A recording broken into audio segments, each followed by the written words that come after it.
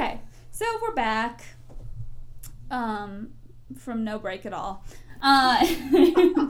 You've heard from our sponsors, Ford and Costco. We'll take a Costco card and we'll take a Ford whenever you have one Have available. some cookies in there. So, Shauna, we've discussed a lot of your career. You're just so informed and educated on sucking chest wounds. Okay, and other... You're so informed and educated as far as being an EMT and things of that nature. So we'd really like to ask you some questions about surviving on a day-to-day basis when we are out in the middle of nowhere. So are you talking about wilderness first aid? Yes. Yes. For those of us in cities at this present moment, first aid out in the wilderness is different from your first aid in a city, because normally you just call 911 when you're in a city, and please do that. That's the right answer. Is that correct? That's right. Frequently when you're in the middle of nowhere and you don't have cell service, that's not an option. So maybe we can talk about what are the first steps if there is an emergency without any cell service or Wi-Fi or any access. Well, so first of all, a lot of people don't understand that there really is places that don't have cell phone service. I mean, you go in the mountains, you are on your own. So you have to be prepared. Being prepared is one of the biggest things. So specifically, having a good first aid kit. And what should be in there? Yeah. I've got Band-Aids and I've got Neosporin. Okay. Is that good? Maybe some dressings in case you have Like some... salad dressing? Yeah. Are we talking ranch? An Italian? How about a Are we French? talking Bald's Bin up in here?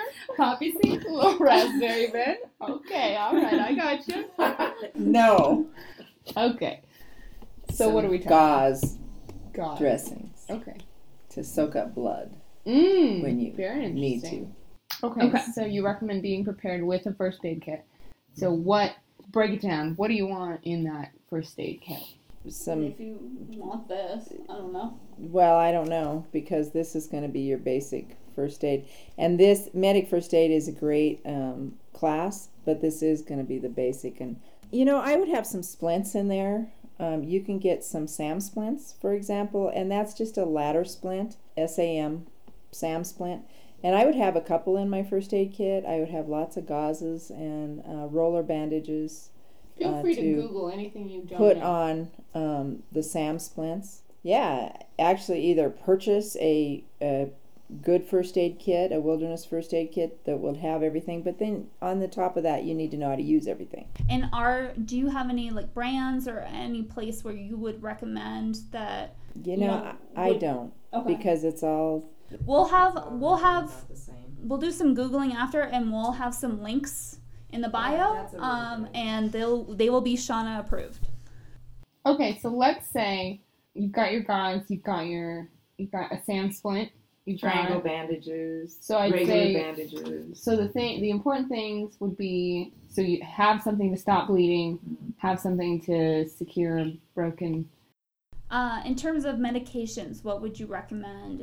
I know in general just pain relievers and anesthetic ointments. Wipes and ointment. And ointments, yeah.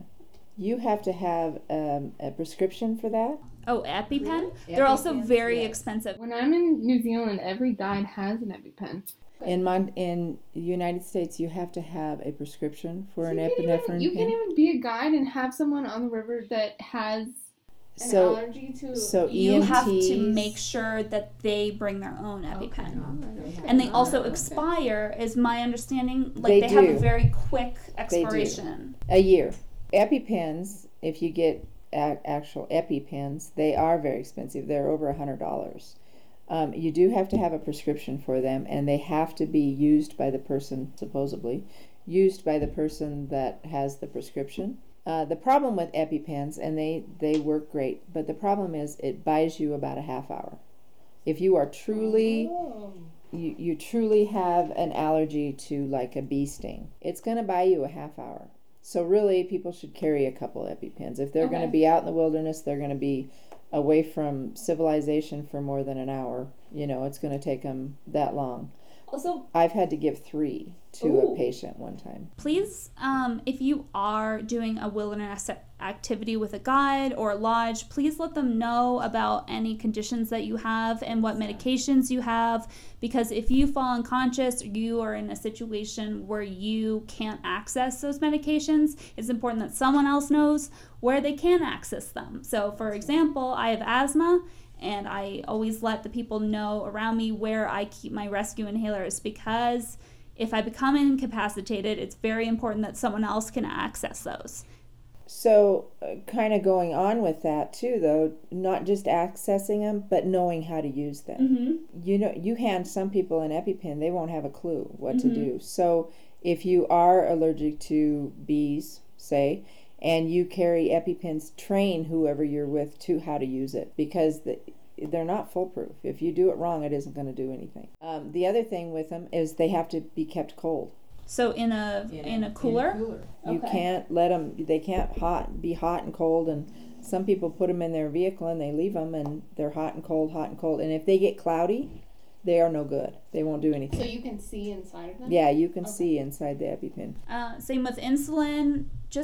Just make sure you're talking to That whoever is you go not with. an emergency medication. You Sorry. cannot. That's fine. That people need to know that you cannot administer insulin to people. You can, by law, assist people in taking emergency medicine, and EpiPens are one of those. Mhm. Bear aspirin for somebody that has heart issues.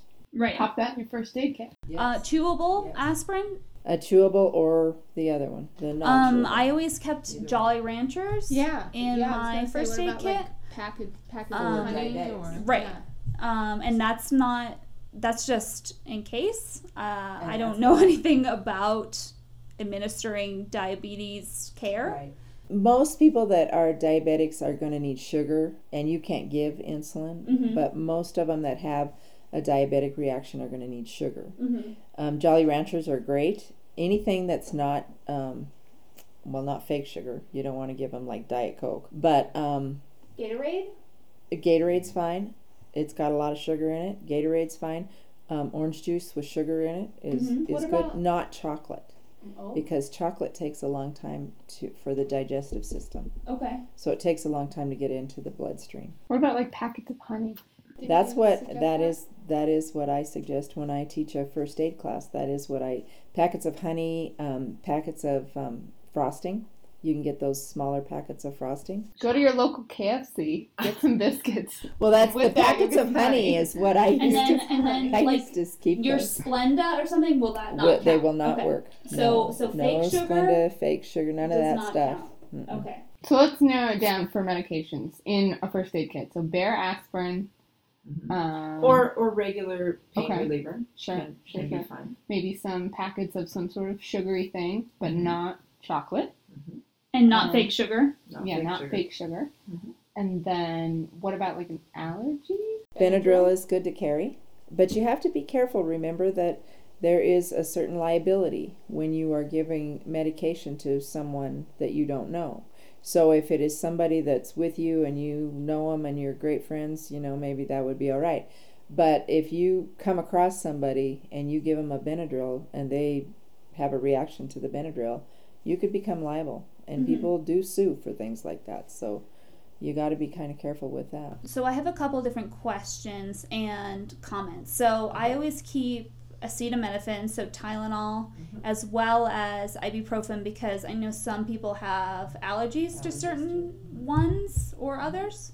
But I know there's, in terms of being liable, if you're performing first aid care, it depends on your state. So so make sure to look up each state, because certain states are you're not going to be penalized for performing first aid. So they have Measures. what Is is that right? called a Good Samaritan law. Right. Okay. And most states have a Good Samaritan law that if you do what you are trained to do and you stay within your scope of practice, Mm-hmm. then you will not be liable. Right. But if you go outside of that, so say you have a basic first aid card, you can't do a tracheotomy. That would be above your Could scope of she practice. administer Benadryl?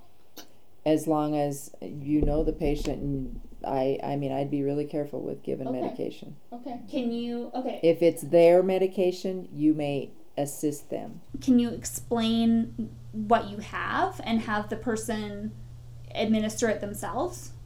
You can, but if it's yours, you could be liable. Okay. So you just have to be really careful with that. Let's say we're in the middle of nowhere, there's no service, we're out on a hike, and I have a basic first aid kit, and my friend doesn't have an EpiPen, but they're allergic to bees, and they get stung. What do I do? Ice on the... What if I don't have ice?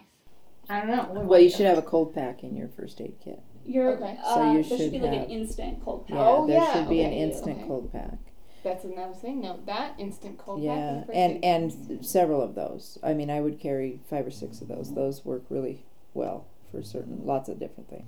And if you have a person that is allergic to bees, first of all, if you have a person that's allergic to bees and they don't have an EpiPen, that could be a dire emergency. You need to get them out of there as fast as you can. Would I leave the person and run somewhere? If that's going to be faster, yes. Okay. See, the thing is you can give me these scenarios, of course, but it's going to vary. Mm-hmm. Is it raining? Is it cold? Oh, is it? Well, I mean, if you're going to leave them up there and they're going to get hypothermia, that's going to cause a problem. Let's say it's about 65 degrees. You have to be specific here. It's mild.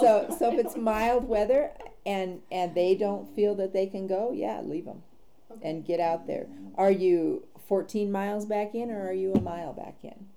If you're a mile back in, I'm thinking you can get out and get some help pretty quickly. Maybe we can circle back to preventative measures. So maybe what would you suggest? So let's say Cassandra and I are going on a hike. What preventative measures would you take to make sure that we come back okay? Lots of water. Dress appropriately. Okay. Bring a rain jacket. Bring a rain jacket. Exactly. Be prepared. Be prepared. But you have to make sure that you have plenty of water because even if it's hot out, you can still get hypothermia at times. You go higher elevations and staying hydrated helps your body regulate temperatures better. Is that? Because if you don't stay hydrated, we sweat. Mm-hmm. And we have an internal thermometer that is on normally. Mm-hmm. And if you run out of hydration in your body, that thermostat could shut down. That thermometer could shut off, and then you'll quit sweating, and then you'll heat up faster and get heat stroke. And that could be life-threatening. When that happens, is it important to cool them down really, really quickly? Very fast. I have put people in a crick because of heat stroke. Okay. And I know, people are going to argue this because this is an argued situation, argued topic, and I know you're going to throw them into shock, but what is the worst of the two evils?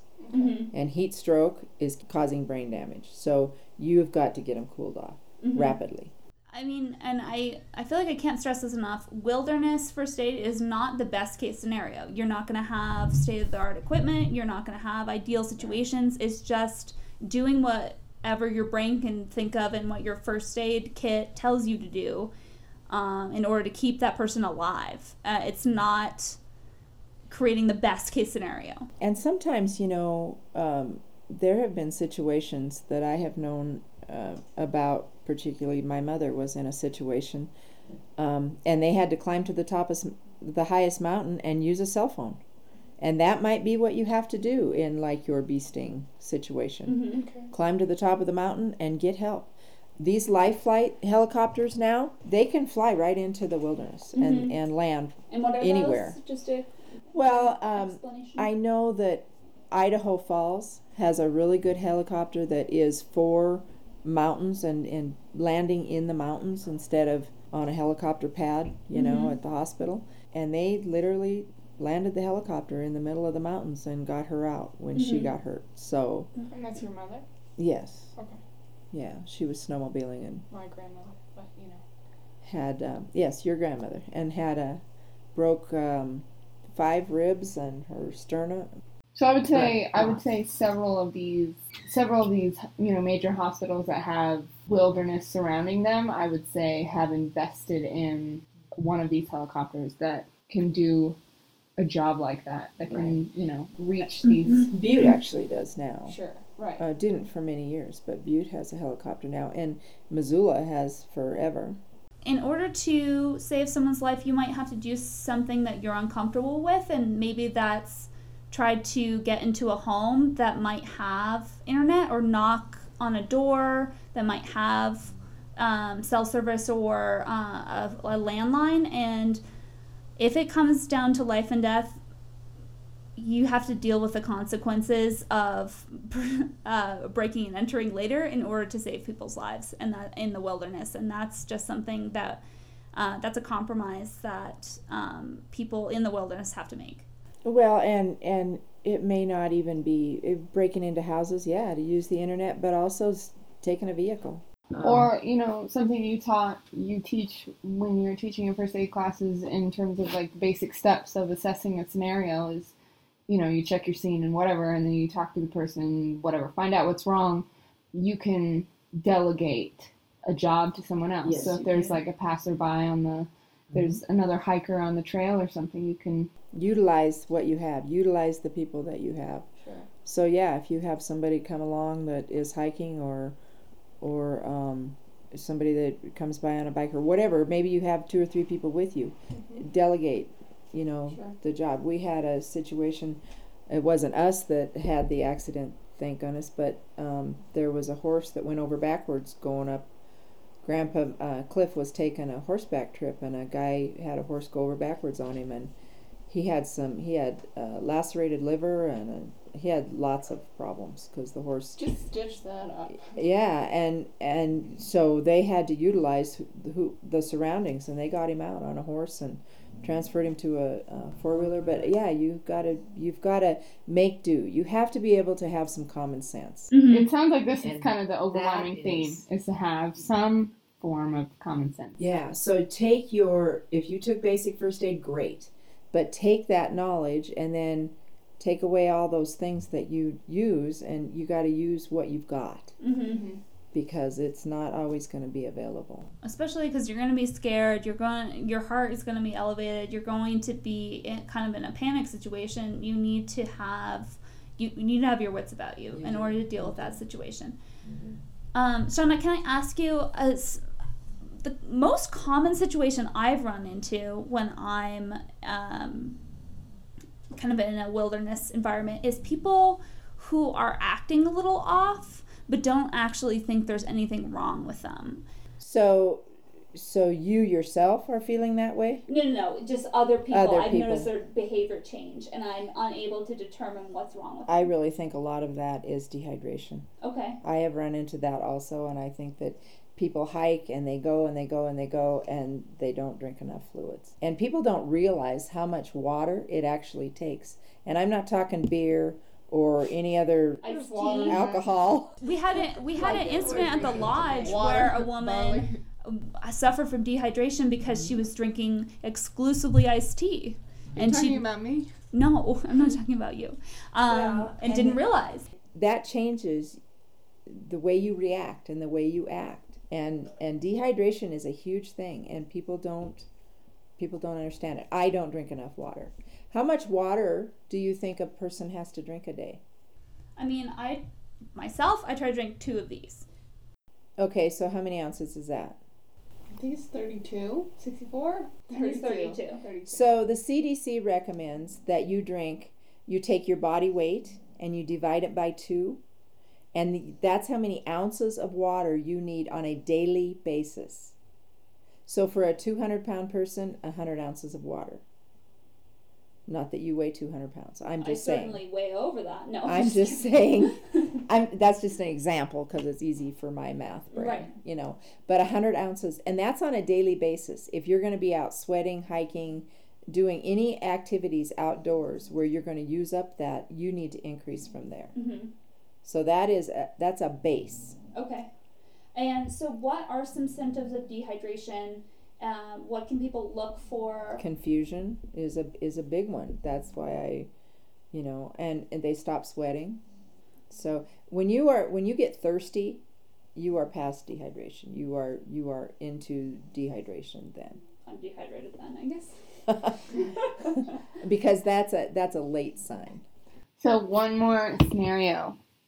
Can you walk us through a simple, like, some steps to take if someone has broken their arm and you're on a hike? What do you do? What do you do? So the person is sitting, laying, Crying? I would assume hurting? they're in pain. You have determined that they have Well, first of all, you something. want to ask permission to help. Okay. You don't want to just go start touching people because that's inappropriate. So you ask, can I help you? And you explain to them who you are and that you're here to help. If they have a broken arm and they can still walk, if you use your SAM splint in your first aid kit, you can splint that arm. A lot of people with an arm, unless the bone is sticking out, it's not a huge issue. They can hold their own arm. But what is splinting? What is Splinting. What is your goal when? So that's a very good question. When you splint, you want to stop movement of the bone ends. So you want to stop movement in the joint above and below the break. So if you have a break in your radius, so the lower arm, you want to stop movement in the elbow and the wrist. Oh, okay. So you put that, both of those have to be in the splint to where they can't move. So the splint is something that just prevents movement. Prevents movement. Of And it can be anything. You can take your first aid book if you want to and use it as a splint. You can use those SAM splints. Can I use a stick? You can use a stick. You can use, I mean, anything that is going to prevent movement of that How do bone. I hold the stick? With your gauze, the roller gauze that I told you to put in your first aid kit. So what I'm You trying roll it to, around and you. So I'm trying to secure the thing. So Mhm. I've got the brake. So I've got a stick. Just one? Do I put one You stick? you could next use to one my- or you could use two. One on top, one on the bottom.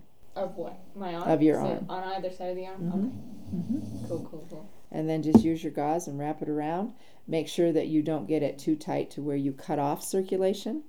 You want to be able to stick a finger under the gauze so that there's plenty of room for circulation.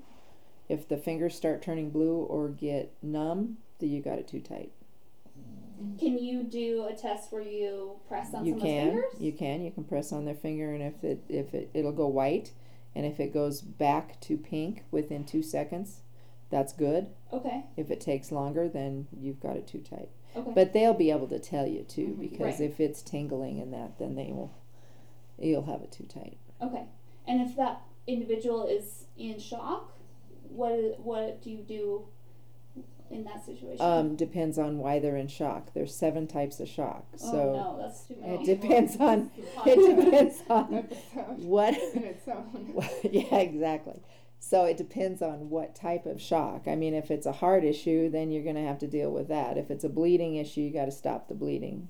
But it's a brake issue. If it's a brake issue and they just saw the brake and they don't like that, then cover it up and Mm-hmm. protect them from that. Okay. The big thing is getting them to help. But overall, what is shock? Shock is when you don't have enough blood to go through every vital organ in your body, is Okay. basically. So it's either you lose blood, or your heart isn't pumping the blood, or your vessels have expanded to where you don't have enough blood to circulate. Mm-hmm. So what I've So- heard is that it's like the bad type of adrenaline. It's like when you have adrenaline, you have like almost like a An superpower. adrenaline rush. Yeah, This is but the when you're in opposite. shock, it's like you And you can't can't think straight. think straight, and it's just like The best training for shock is that when I was in it one time, and then I understood shock. sure. Would you mind going into that? I had a car wreck, and I flipped a car, and I got out of the car and didn't know where the highway was. And I went, oh, that's probably not good. So I sat down Mm-hmm. and stayed right there. I ended up being right by the highway, but I didn't know where it was. So the main thing. Would So be people to do try weird to- things. Okay. You know, So they, just sit down. Try to focus on your your breath breathing. if Yeah. you're in that situation. yeah. I had one patient on the ambulance lay in the middle of the highway. People don't normally do things like that. And she was in shock. Mm-hmm. Can we go over 2 scenarios that I've gone over in my first aid training? Mhm. So you're walking down the trail. There's someone lying unconscious. What are your steps? Well, you want to secure the scene. There's a reason why they're laying there. Okay. So you want to make sure that whatever hurt them isn't going to hurt you. And then once you have secured the scene, you walk up to them and make sure that they're unconscious and make sure that they're not just sleeping or whatever. Okay. So you And so holler at them and try to shake them a little bit. quickly back to securing the scene. So some things that we covered is, it might be a wild animal, it might be an electrical wire, it might be things like that. If you're outside, it probably won't be a gas. Probably not. And especially if you're walking on a trail, it's not going to be. Wild animal is what is going to be Or dangerous wrong to with them. you or something wrong with them, yeah. Right. So just to be clear again for those folks listening, if you're coming across an unconscious person that's in an outdoor situation, it's going to be different than in a car or in a home. So just make sure to take note of that. Okay, so Yeah, the next thing, you just want to make sure that you're not putting yourself into a You're bad situation. Right. You don't want to become the victim yourself. sure. Okay. And then try to get them to respond to you. If they do not respond, check a pulse. Okay. You're going to check a pulse in the wrist or in the carotid artery in the neck. Okay, and you're using your 2 fingers and not your thumb. No, you don't, because there's a pulse in your thumb. So you move your first 2 fingers over into the groove, and most people know how to check a pulse in the groove of your neck. And if you feel a pulse, then you check their breathing. Mm-hmm. Then you would roll them over into the recovery position, Okay, and you would check them out. So it's going to be on their side with their arm under their head, protecting their head and their neck. And you want it to where if they vomit, it's going to go out of their body, not down their throat. Mm-hmm. And you're not trying to diagnose them, you're just trying to get them in a situation where they will live, right? Exactly. Okay, and then so you roll them over into the recovery position, and they're still unconscious. Are you then getting help, or what are you doing? If you are alone, you'll have to leave them and go get help. If you're not alone, have somebody else go get help. And then I would also just look down the body. You can kind of feel them a little bit and see if there's any blood. That's what you're looking for, is blood or broken bones. Maybe they have a stick stabbed in the back of their in their chest or in their back, whatever. You're just looking for things that don't belong. Mm-hmm. My opinion on a tourniquet is I have never used one. I've never had to use one. I've had a cut off arm. I have had a leg cut off. I've never had to use one because I've always been able to get the bleeding stopped. But if you are in a situation where a gunshot wound is going to be to the thigh area or femoral artery, I had one guy that had a car wreck and his ankle was by his ear. Pretty bad break in multiple places. Most of the time the protocol is don't move it, splint it in place. I couldn't find a pulse in his foot. I moved his foot and straightened it out and splinted it straight like it should be. They were able to save his foot because I got the pulse back. So, basically, if you do not know what you are doing, don't do it. If you don't know, why would you risk that, If it was life and death, use a tourniquet. If they have an arterial bleed If their whole arm and is you off. can't get the bleeding stopped, Yeah. you have to use a tourniquet. You don't have a choice. Arterial bleed is going to squirt out. It's going to be bright red blood, and they are going to die quickly. If it's a femoral artery, But that has 5 minutes is it. That's a limb only situation. You can't tourniquet a torso. You can't tourniquet a neck. Well, it depends you know what on I mean? if it's your ex-husband or not. And then you can't. No, I'm kidding. Just kidding. Don't look at me like that, daughter. Okay. Do what you will with Okay. your ex-husband. So you come across someone who's on the trail who's unconscious, and we talked about that situation. You are rolling. You are checking the scene. The same. You are checking down. for a pulse. Mhm. You are checking and seeing if they're breathing, Mhm. and then you're rolling them into the safety, The recovery position, which is in case they vomit, they're not going to choke on their own vomit. Right. And then you are getting help, or a friend is getting help. Mhm. Okay. If you are walking down the trail, you run across a person who is conscious, who is breathing and aware, but needs your help. So then you ask them the sample questions. The sample questions is signs and symptoms. What happened? How did it happen? What happened prior to that? So I fell. Okay, what made you fall? Well, I was stung by a bee. Oh, then you're an investigator. Okay, so signs and symptoms. Allergies is A, so SA. Medications, are you on medications? Have you taken your medications? Are you on heart medication and you didn't take your medication? That could be a problem. So you're getting all this information from these people. P is past medical history. Are they a diabetic? Or have they had heart issues? Did they have open heart surgery 3 days ago? Or has this happened before? Has this happened before? Exactly. L is last oral intake. The reason that's important is because if they're a diabetic and they tell you they're a diabetic and they haven't eaten, then you can put those two to get things together. Then you get your little Debbie's out. Yeah, exactly. Honey packets. And then E is events leading up to.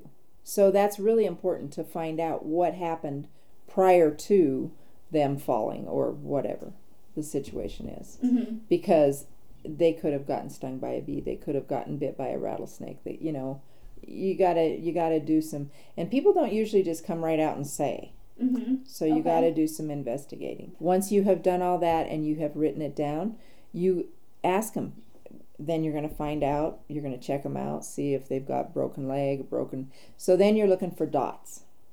Okay. Deformities, open injuries, tenderness, or swelling. The dots is things you're looking for on their body. Okay, so a visual. An observation. Right. So deformities, is their arm bent where it shouldn't be bent?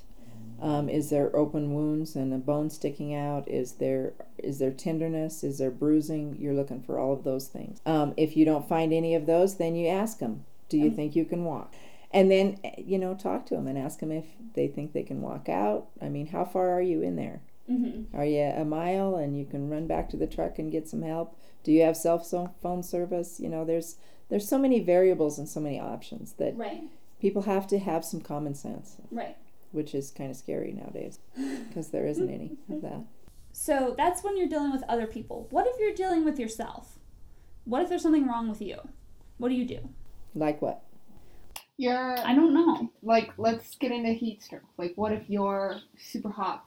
Or do you just become disoriented and you don't know if it's heat stroke, you don't know if it's dehydration, you don't know. So one of the problems with that is people don't usually pick up on the fact that they are disoriented. So that is actually a huge problem. And anything you got to do, like, preventative things. Exactly. So you bring have a person with you. Exactly. Never hike alone. Never be out there alone. Always be with somebody. Is a great buddy system. Also, if you're feeling unwell in any way, vocalize that. Don't expect other people to guess how you're feeling. That goes for life advice too. Just don't really expect other people to know your feelings. Just vocalize. It's fine. Something that I was always taught, and maybe you can speak to this, is try to let people know where you're going to be and when you're going to be back so they can check on you. It's a huge thing. That is a huge thing. Huge. That really is a big thing. And so many people don't do it. So, don't ever go out in or anywhere for that matter and not tell somebody where you're going and what time to expect me back. And if you don't know, call in and check in with those that care about you. And then one final thing that I always like to do with my first aid kit, I always like to keep an inventory list of the first aid kit in case someone needs to use that first aid kit who's not familiar with that first aid kit. And just I mark each pocket. Right, exactly. Because you prepare for the situation that you might need to use that first aid kit on someone else, but someone else might need to use your first aid kit on you. So it's important that people who have no familiarity with your supplies understand what you have on hand. Yep, that's good advice. What are your thoughts on AEDs? I think everybody should have one. Okay. Especially if you are running around or traveling or hiking or boating or whatever you guys do out there, if you're doing it with somebody that has heart issues or anyone that is within the elderly range, over 50, I mean, you're not even elderly, you need to have an AED. They are much, much, much cheaper than they were 15 years ago. And much smaller. And they are the size of an iPad now. They are tiny. And you can get cases to have them so they don't get wet if you take them on a boat. AEDs will save lives. Okay, so... Super easy to run. You turn it on, it tells you how to do it. And it's emitting like a shock. It's shocking your heart back into rhythm is what it's doing. And I literally definitely think everybody should have one. Okay, cool. All right, I have another question. People who are untrained in CPR, should they perform CPR if they are not trained? They need to know how to do it before they do it. So But CPR training is not that difficult. You can get CPR training in a couple hours. It's not, and I truly believe everyone should have that training as well. Absolutely, yeah. You can have CPR training slash AED, CPR slash AED. How can one find a class? There's a thing Especially- called the internet. Is there availability online? Because I don't really want to be around other people at this particular moment in history. Coronavirus. You can take some classes online. You really need to do some practice though when you do CPR classes. You need to have a little bit of hands-on training because there's a certain technique for doing compressions. And there's also, people don't like coronavirus and different things. People don't want to do breathing now. They do need air, but you can do hands-only CPR for a significant amount of time, and it can do some good. Also, thoughts on your CPR mask? The microshields? Yeah. You don't want to do CPR without a microshield. Can you use a shirt? Can you use a You can sock? use a plastic bag. You can use It has to be something that's porous. If they vomit, is it going to soak up in the sock? Yes. Yeah, it will. I would be concerned about using a plastic bag because I'm afraid of breathing it in. Well, you have to put a hole in it. Yes, that's what I do. I mean, come on, little common sense here. So you can use a plastic bag. You can use. Sorry. Can we explain what we're talking about for users that are unfamiliar? So the microshield it's made of plastic and it has a little one-way valve in it, and you stick that. It's about a half-inch long, and you stick that between their teeth, and you blow in the microshield, and it stops everything in their mouth from coming out. Mm-hmm. So it's actually a two-way protection. It protects you from them and them from you. And I will not do CPR anymore without it. And let me. Several years. They're cheap. $8. You can buy them. They're one-time use. Sometimes if you take your local CPR class, they'll hand them out. Well, So- sometimes they do. Sometimes Yes. they do. And I actually issue keychain ones. Yeah, So sometimes they're those are- keychains. yeah. So Okay. it's really Can I nice. have one? Sure. Okay, so I have one final first aid question, and this one actually has come up a lot for me. Thunder, lightning, boating, fishing. Get off the water. But how close? If you hear the thunder, you don't want to take chances in the water. Okay, so the moment you see lightning, pull over. So even if you're in a raft, get off the water, get under like a willow. You don't want to be under a lone tree. Right. You want to be under willows. So, nothing high, nothing Okay. tall, because that attracts it. Right. So you want to be willows, brush, bushes, And off the water. And off of the Right, water, right away from the park the let's- boat, get out of the boat. Let's express the importance of lowering your rods. Yeah, Putting put- away. Yeah, let's Real- do that. That's a good idea. No matter how your- much you love fishing, if Put there it is away. lightning on anywhere near you, just Put that pop away. that. Put it away. So have you had people that didn't want to quit Yeah. fishing because it's lightning? Mhm. Yes, I have. Oh my goodness sakes. You're literally like, hello. And we dealt with that situation the other day on the Bitterroot, where, there was thunder and lightning. We exited I had everyone put their rods away, and then we There was hail also. Oh, that's nasty. Yeah, it was pretty intense. But yeah. But these guys are mobile. You know, it's the guys that aren't super mobile that want to stay in the boat, and I'm like, you need to get out of the boat. Sorry, but I'm really surprised that we haven't had more people have health issues rafting. I Honestly, know we're lucky. We're just getting away with it right now. I know it's dehydration is an issue. 'Cause I've Dehydration seen is a that huge constantly. issue. Can you talk about altitude sickness? In what way? I don't. Like, can you tell me what some signs and symptoms are? What I literally do not know. What is Nausea, vomiting, headache. Is there a certain altitude where you're getting altitude It depends sickness? on the person and what they're used to.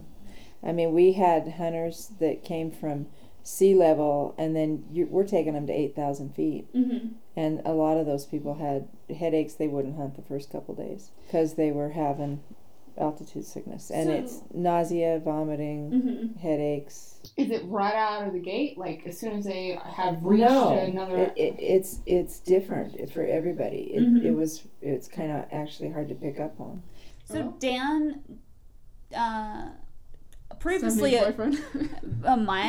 my partner and previously on the podcast, check him out. Gets altitude sickness every time he flies into Montana. Really? He And feels. so what is his symptoms? His symptoms are incredibly hungover.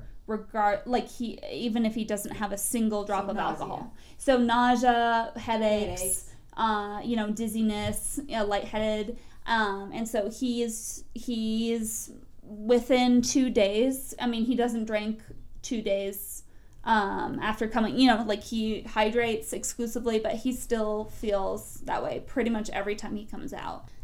He thought he was just every time he'd go to Montana, he was like, why am I drinking too much every single night I first arrive? And then after a while, he determined that it was his altitude adjustment. I personally had it, and I will say this in a politically correct way, and I will say it in an unpolitically correct way. I basically peed out of my butthole. And so I had. Is that the politically correct way? No, that's not the unpolitically. Well, that's just the. Yeah. I had some diarrhea. Some diarrhea issues on the trail, to put it that way. But that was when I was at 10,000 feet, and it was immediately an issue. And I knew it was immediately an issue due to my body reacting in the way it did. So when you're dealing with altitude, stop drinking. Don't drink anymore. There's no need for that. And we're not but drink talking water. We're No, talking do alcohol. drink water. Do drink Don't water. drink alcohol. Okay, but seriously, you have established that somebody you know or you have altitude sickness. What do? Water. Water. Drink water. Take ibuprofen or whatever your pain. What if we just keep talking about hiking. What if you're hiking and you're gaining altitude and I'd rather suddenly ride it a hits horse. you? What if you're riding Bobby Socks, who is my mom's horse? What if you're riding a horse and you're gaining altitude and suddenly you're just... Suddenly you're sick. You're exiting, food is exiting the building, you know? Nausea. Okay, sure. What If if that so would be you your have first- nausea I and you're riding a horse, you're gaining altitude. I'd turn around and go down. Really? Oh yeah. Okay. Get lower in elevation. Okay. Would you like You do suddenly start get feeling better? get lightheaded, and that does help the lightheadedness. We had a hunter one time that had altitude sickness, except he didn't think he had altitude sickness. He thought he was allergic to his sleeping bag. What? Hey, look and listen. I'm allergic to most sleeping bags. So we also had a guy that was here at the cabin. So we're at 6,000 feet. You're not thinking altitude sickness, right? But some people And do. he had heart symptoms, and so I mean, we literally rushed him to the hospital. Mhm. We got the ambulance. We took him in, Mm-hmm. and he was allergic to his sleeping bag. So Really? Some people are allergic to down. I am one of those people. Yeah. he was Me. allergic to his sleeping bag, so he had to go buy a new. So what do you mean by heart symptoms? He was having chest pain and toughness, having difficulty breathing. He was sweating. I was like, whoa. Oh. Sure glad we're not in camp right now. Wow. Crazy. So, like, But luckily- if you're allergic to down, test your sleeping bag before you go out into the Yeah, know wilderness. what you're allergic to. Probably just get an allergy test, perhaps. Also good. Just in your life, you'll be happier to know what. Yeah, and if you have a lot of allergies, down is a real popular one. So, Oh, for sure. be careful with that. You've got down, you've got synthetic. You might need to opt to the synthetic version. Well, they do have down that's a little bit more hypoallergenic, and that's like the casing that it's in, and that helps me, who is allergic to down, and everything else on the planet. So if you need any allergy tips, yeah, I don't know. Sometimes you just gotta get over it too. Like, sorry, pals. It's Suck it up. yeah, it's gonna suck for a while. Have your rescue inhaler with you, and take your allergy pills. Don't ride horses. Or do ride horses and just wash your frickin' hands. I mean, yeah. Or your body devices and- in cold water. Wash them off. You'll be fine. I feel like we've talked a lot of first aid. That's good, right? Is I there think so. like something else that you would like to tell everyone that we've missed? Closing statement that you're just like, everyone needs to know this, or piece of advice where you're like, go take a first aid class right now. Well, that would be one. I Yes. think Go take a taking first aid class. first aid CPR is a good thing to There have. is also classes that are wilderness first aid. There is wilderness I've first aid taken class. those. They're about $40. You can afford them, hopefully. Especially if you're going to spend a lot of time out in the wilderness. Also, don't get the first aid kit that you find that has like 3 Band-Aids in it. Don't go to the dollar store. Yeah. You want to be spending a little bit more on your first aid kit because it could literally save someone's life, maybe yours. What are a couple of things that we can do to make sure that we're being responsible going outside? As in first aid supplies? First aid supplies and or Water actions. would be water and being prepared for whatever weather is going to be around you. Be aware of your surroundings. Layering. Layering is good. And if you do come across anyone that is hurt or you're going to take care of anyone, remember that your safety is first. Okay. You have to keep you safe. If you don't keep you safe, how are you going to help anybody else? And people jump into very strange situations, and then all of a sudden we've got 2 patients. So you got to think about that. Be smart. Bring a rain jacket. Bring a rain jacket. Rain jackets are good. You're never going to regret it. Just always. All right, so we've covered a lot here in terms of flagging, EMTing. That's how you say it. You say EMTing and outfitting. So, yeah, it's been great talking with you, Shauna. We loved hearing about all of your different careers, and apparently you have a couple more. You have a couple more tucked away, as Cassandra alluded to. Something about Miss Rodeo. Miss Rodeo Whitehall, I think, right? Whitehall Rodeo Queen. Miss Whitehall Rodeo Queen. So thank you so much for tuning in. I hope you enjoyed this episode. Stay caught up with us on all of our adventures, and we'll see you next time. We'll listen to you. You'll hear us. You'll hear us next time. I mean, if you want us to hear you, reach out to us on social media. We are On social. We sure are. Aren't you on Instagram? We sure are, Shauna. That's so funny that you should mention that. At Flycast Live. On Instagram. and Twitch. and YouTube. and Twitter. Facebook. Everything. Just get a hold of us. Meanwhile, thank you so much for having... Nope. Meanwhile... Shut up. Meanwhile... tea and Thank crumpets. you. Here we go. Thank you so much for joining us on our podcast. Love you. my Love you. Dearest. Bye-bye. Love you, dear listeners. Bye bye.